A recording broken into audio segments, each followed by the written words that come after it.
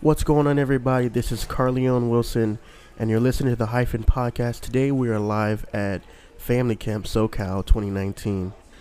We have a very, very special and distinguished guest, great legacy, Pastor Jerry Jones.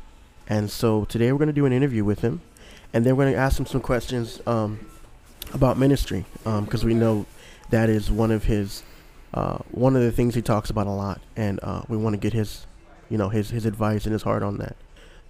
First thing first, let's talk about you.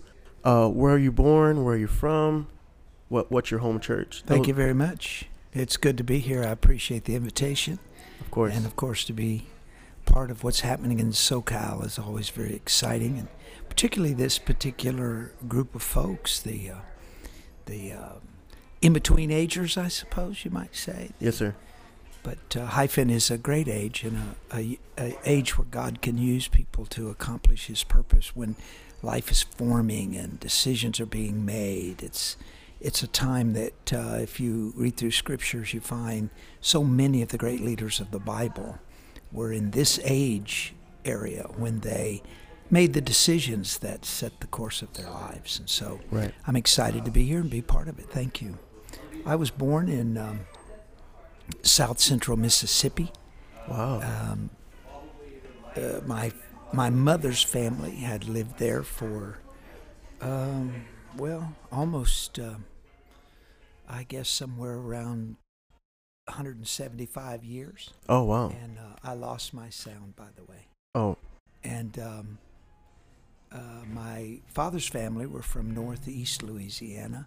And you can't hear yourself at all? No. Make sure you turn him up just a little bit. What about now? Can you hear me? I can hear you. Now okay. I'm back. Yes. Okay. I had nothing in the headphones. Okay. Okay. Okay, good. All right. So you were talking about your well, father's side. Then my dad was a oil field worker, worked on drilling rigs, and when I was still a baby, began to follow the drilling rigs across Louisiana, Texas, and ended up here in California. Okay. And my earliest memories are in a little town in central California called Kerman, just out of Fresno. Oh, okay. And my mom had known the Lord, got away from God when she went to college, and I never served the Lord until just before I was a teenager. But she always saw that my brother and I went to Sunday school, so we would be, Mom would take us and drop us off at the little United Pentecostal Church on Kearney Avenue in Kermit. Or sometimes different church members would pick us up. One of them was Brother Isaac Keys, who was the town barber. He had wow. two sons that were just a tad older than me, about my older brother's age, Randy and Ricky, and we got to know them as young men. And Nate Wilson's out of that church. Gotcha. Before we were there, Paul Price actually pastored that little church at one time. Okay. But my mother prayed back through in December of 1962. And then on the 5th day of January of 63, Mother suddenly passed away one Saturday afternoon. My father remarried and married her sister, so my aunt became my stepmom. I laugh and tell people I'm my own first cousin because of that. But my aunt had served the Lord all of her life, very strong Christian, and she wasn't long. My dad prayed through. During that period of time, we moved to Bakersfield, and we attended Brother Leon Stovall's church. Okay.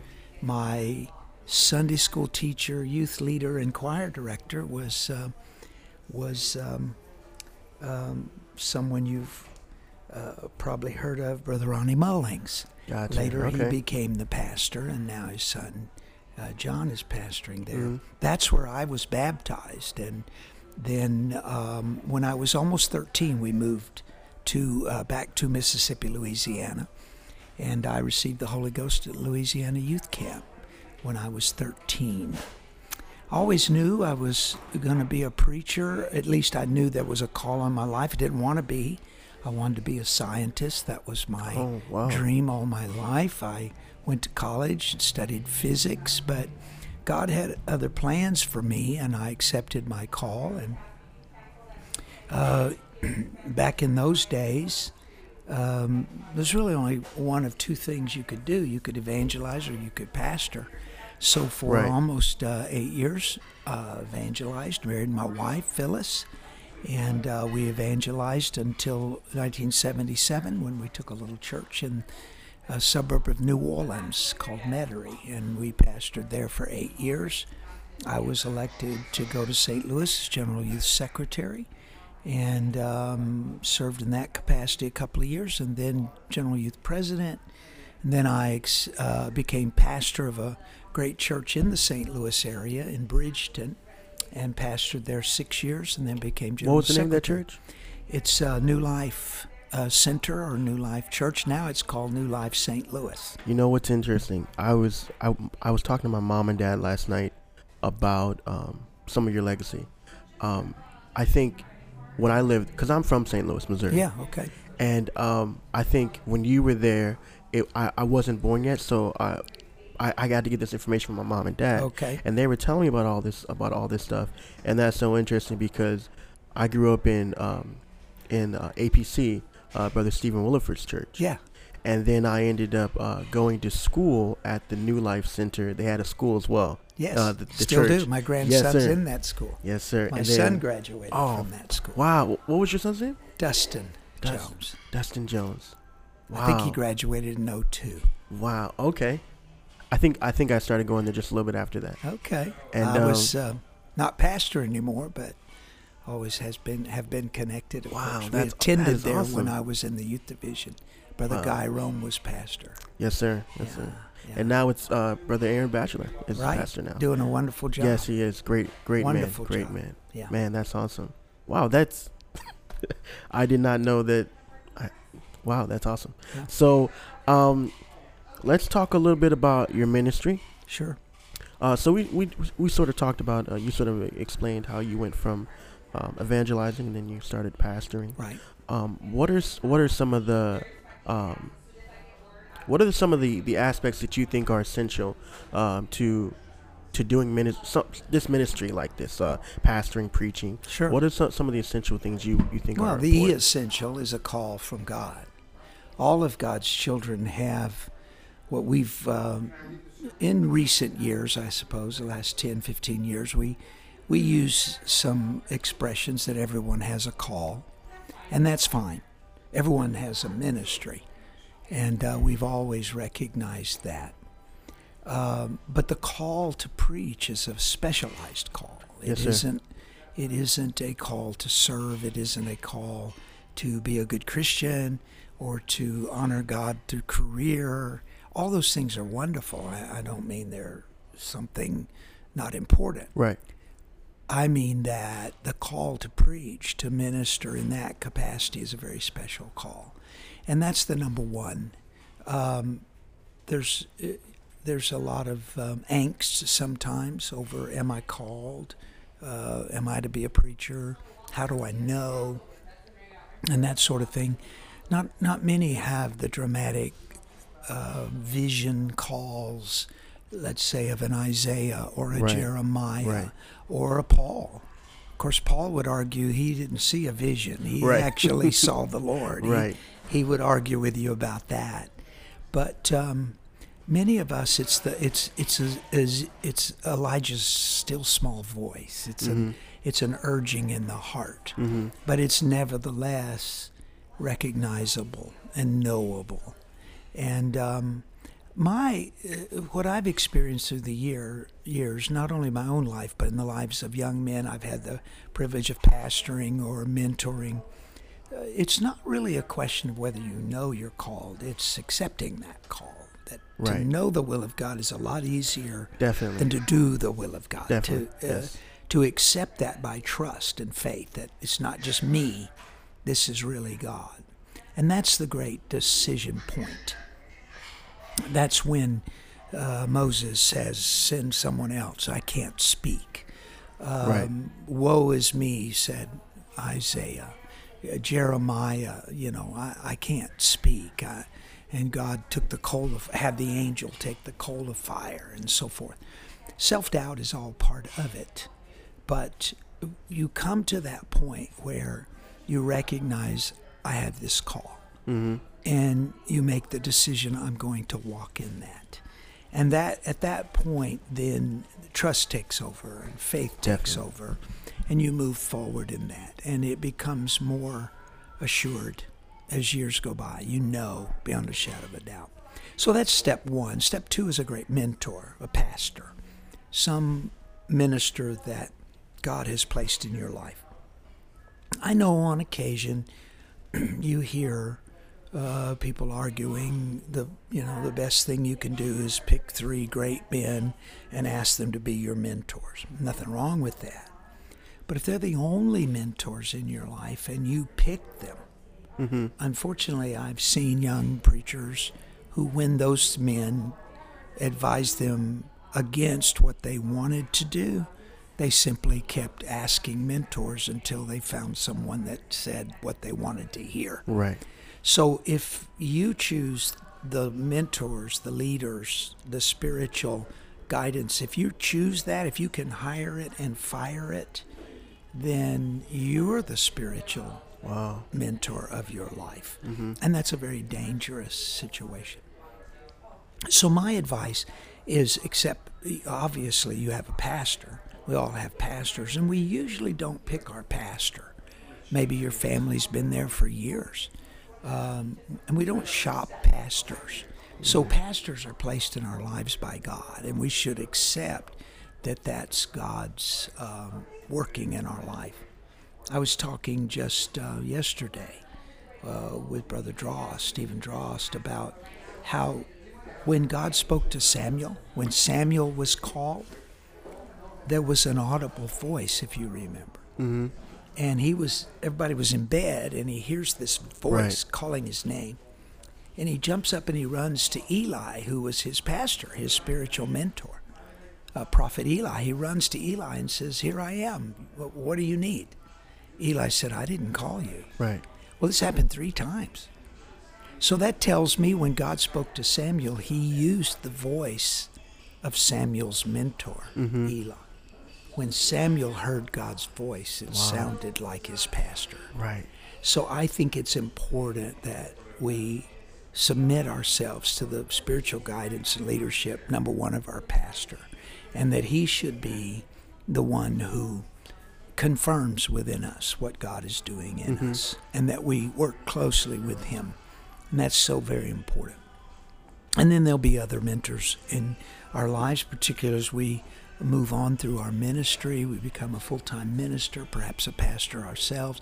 Although I stayed close to my pastor until he passed many years ago, I've always sought out great people of God, men and women, who could speak into my life, and I think that's vital. Yes, sir. And then the third step, I would say, is very simple. You get busy. You don't sit and wait for opportunity. You get busy. And if it's nothing more than disciplining yourself in prayer and Bible study, I think every young person who knows they're called to preach should learn to preach. And that doesn't mean you're in the pulpit necessarily. Right. But preaching begins before you ever step in the pulpit. You learn to handle the Word of God. Yes, sir. You follow the styles and techniques of other preachers. You make preaching a focus of your life. Definitely. And teaching and interpersonal relations. You watch how men and women of God relate to saints and to other preachers, and their place and how they cooperate and connect, and you learn from that. You're always preparing. David learned to sling a stone a long time before he met Goliath. And so you prepare yourself. That's the third step. Get busy. And then pulpit opportunities will come. If you're prepared, then they will come rapidly, Mm-hmm. because your gift will make a place for you. Mm-hmm. So those are the three things.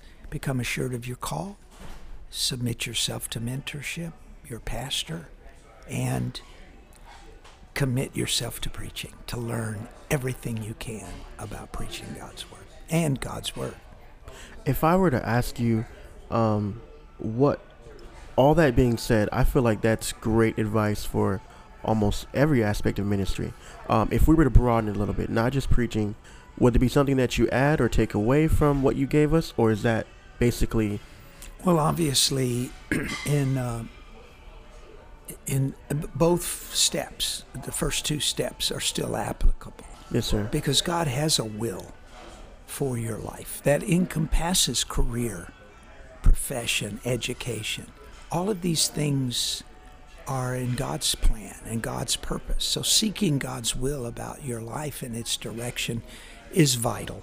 And then knowing that what you're pursuing is what God wants for you. So step one is the same. Step two is obviously the same. You will always need spiritual mentors and leaders in your life. And then for me, step three would be spiritual discipline is vital to every child of God. So prayer, fasting, the Word of God, worship, broad-based reading, all of these things have to be built into our lives. They don't come natural. Right. Sometimes I'm told by young preachers, well, I just don't read a lot. It's not my thing. Well, that's not true. I'm sorry. Whether it's your thing or not doesn't come into the equation. Right. You do it. Yes, sir. Because God gave us a book so that we can know about Him. Mm-hmm. So whether we like to read or not is not the question. Right.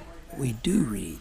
And so I would encourage every apostolic young person, of course, have a disciplined approach to studying God's Word and knowing God's Word. If you have an opportunity for some Bible education locally, regionally, or even nationally, I'd say take advantage of it, because God's Word is more than preacher material. It's life material. So make that part of it. And also falling in love with preaching. God chose preaching to save them that believe. And so church and preaching must always be the center point of our life. God speaks to us through His Word in the voice of Eli. And so I would keep that third one in place without, if you're not going to be a preacher, learning to preach is probably not part of it. Although learning to communicate the gospel is Definitely. a calling for every child Definitely. of God. Mm-hmm. So whether it's in a pulpit, a home Bible study, a witness on a bus or at school or on the job, learning how to do that effectively would be an important part for every child of God. So not much change in the three. It's just the nature of the call that sets what path you follow.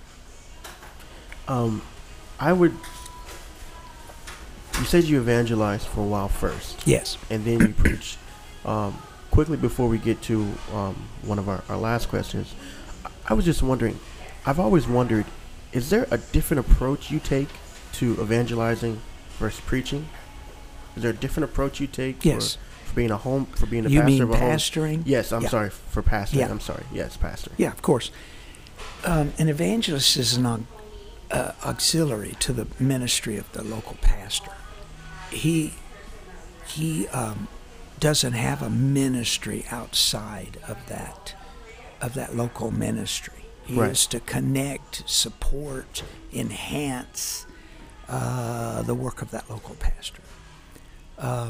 And so being in the pulpit as an evangelist is different from being in the pulpit as the pastor. The pastor has to cast vision, set direction, reprove, rebuke. Yeah. You know? Right. That's all part of pastoring. It's not part of evangelizing. Right. Evangelists are there for two reasons. One, to enhance the ministry of the pastor, to build him up, to strengthen him, both privately and in the pulpit. Many pastors struggle alone. They have friends and so forth. I don't mean that, but another preacher being there is special for them. And so evangelist bears that in mind. Then in the pulpit, to enhance that pastor's place, to make sure that you are in yoke with him, in harmony with him, and encouraging of the saints toward the preaching and toward the pastor, not to compete and not to outdo, but to complement. And then the second job of an evangelist, of course, is to pray people through, is to have new people come face to face with the gospel, and to cause a response to that preaching. So evangelistic preaching is different than pastoral preaching. There's a lot more emphasis on Acts 2:38, on the infilling of the Holy Spirit, on the supernatural manifestation of God's presence, because miracles in the Bible were God's way of confirming the word of the apostles. And it's the same today. Not that miracles don't happen in the everyday life of the church. They certainly should. But an evangelist, part of his job is to create a climate where new people are convinced of the gospel to the point that they respond to the gospel. Right. And part of that is the supernatural presence of God in those meetings. In my day, evangelists preached revivals, which were special set-aside services. Right. Often we started on Sunday night and didn't take a break until the next Sunday night. So the whole week. So you preached 8 times that first week. Then you may take a rest night, maybe even 2 rest nights. That was kind of rare back in those days. Then you'd start again and go every night through the next Sunday night. Right. So there was a special environment that was created. Come to church on Monday night, Tuesday night, Thursday night, Friday and Saturday, which was unusual. And so it created an anticipation. It was everyone knew why they were there. Right. It was to revive the saints and to pray people through. Right. And so that climate was probably a little easier to produce because it was a special deal. Right. Okay, today many evangelists preach on regular services, nights and even days, Sunday. And so creating that special environment, that anticipation, it would seem to me would be a little more challenging. Right. But I think that evangelists that are functioning today, the ones that I've heard and been with and watched their ministries, that's their calling. You can sense it when they get up to preach. They can create an instant anticipation. They preach on faith, and faith rises. And so that's the calling of an evangelist. It is to preach the gospel. That's what the Greek word that we get the expression, the word, English word evangelize or evangelist. It comes from that Greek word that means to proclaim the gospel to those who haven't heard it. So that's what evangelizing is about. Was way back in the Stone Age when I evangelized, and it still is today. So when you evangelized, you did quite a few of those Sunday to Sunday? Absolutely. Oh, wow. Almost every revival started that way, and then you almost always went 2 weeks. And then it wasn't unusual to go 3. And if people were praying through, you might go 4, 5, 6 weeks. There were 13-week revivals, service every night. Wow. In those days. Wow. Like I said, even taking any rest nights was a little unusual. You might be at a church where they'll take Monday night, but there was no assurance of that. Many of them would go 8 services and then 7 services and then 7 services. So you preached every night and twice on Sunday. Wow. That was part of it. And so obviously your burden changed once you became the pastor of a church. Yes. Wow. And that well, is... pastors must do the work of an evangelist. The Bible teaches that because you can't have an evangelist there all the time. Right. So pastors have to function in that realm. So back in those days, that's what Sunday night was for. you could get people, sinners would come out often on Sunday night. Although Sunday morning you might have different churches, different locations, and so on. But the two churches I pastored, Sunday night was more geared toward visitors. Mm-hmm. And those would be evangelistic nights. Right. You'd preach the gospel more. You'd preach on the Holy Ghost. You'd Mm-hmm. preach on life change, new start, fresh beginning, and gear it more toward visitors. In many churches, that, and our culture as a whole, that's changed. Mm-hmm. So many churches don't have Sunday nights anymore, and so they're focused on that fine line between Sunday being evangelistic or encouraging for the church. Yeah, I've definitely Most seen that. of the times you have to be both. Mm-hmm. Yeah. Yeah, I've seen that definitely. The last question. Well, I did want to ask you real quick before we do the last question. Where do you currently reside now? I live in St. Louis. Oh, wow. I Cool. teach at Gateway and Urshan. Urshan College. I know, I'm still the getting used to former that, too. Gateway. I get I used taught to there that, 2 years ago, but Wow. yeah, I teach at Urshan. I'm Okay. the Christian Ministries director. Wow. I teach 3 courses a semester. And Are they the master's level or the bachelor's level? this is courses? bachelor's level. Okay. Urshan All right. College, yeah. I have a lot of friends that go there. Yeah. A lot of friends. Yeah. Yeah, Grew we up there, just had so- a great school year. Of course, we've purchased a new campus, and we'll be on the new campus beginning in the fall. And there's a lot of excitement about So that. many memories on that old campus. Yes, Oh my it goodness. really is. And they used to have junior and teen camp there during the summer. Yeah. Yes, that a lot of great memories. Oh, yeah. Camp sir. Meeting was there for a while. Yes. And then it would be at New Life, and the day services would be there. Now it's at the Sanctuary. Yeah. Yes. Yep. In Yeah. Hazelwood. Yep. All right. The last question we want to ask you, we sort of like try to ask this to all of our guests. If there is one thing you could say to our generation, what would it be? The generation of, I guess, millennials, Gen X, the people who are growing up and things like that, who are the future of our denomination and of our faith. What's the one thing that you would give us? One thing, I would say I have faith in you. I am more encouraged from what I see in the coming generation. And I know postmodern millennials and so forth sometimes get a bad rap, but I think some of the disconnect between the world's way of seeing things has equipped apostolic millennials to function in this generation with more effectiveness. I see more commitment to the truth, to the gospel. I see young men and women that want to change the world. And while they've been taught in high school and college that you do that through environmentalism or social justice or any number of causes that have no eternal value, apostolics have taken that call to change the world and translated it into there's only one way to change the world, and that's through the gospel of Jesus Christ, through Acts 2:38. Yes, sir. One soul at a time. And I'm excited about what's coming. And I believe that this generation has been handcrafted by God to speak to itself and to generations that will follow. And I believe great revival is in store.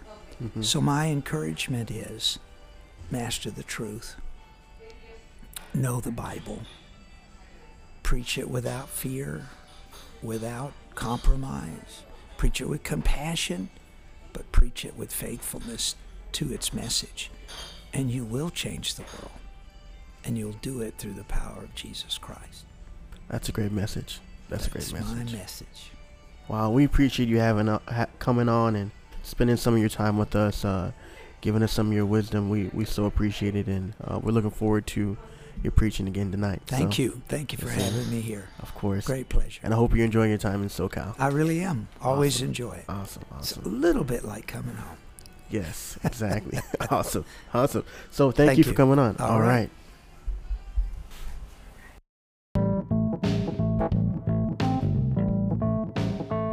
Hey, it's Mike Garcia. Thanks for listening to the podcast. Follow us on Facebook, Instagram, and Twitter, SoCal Hyphen.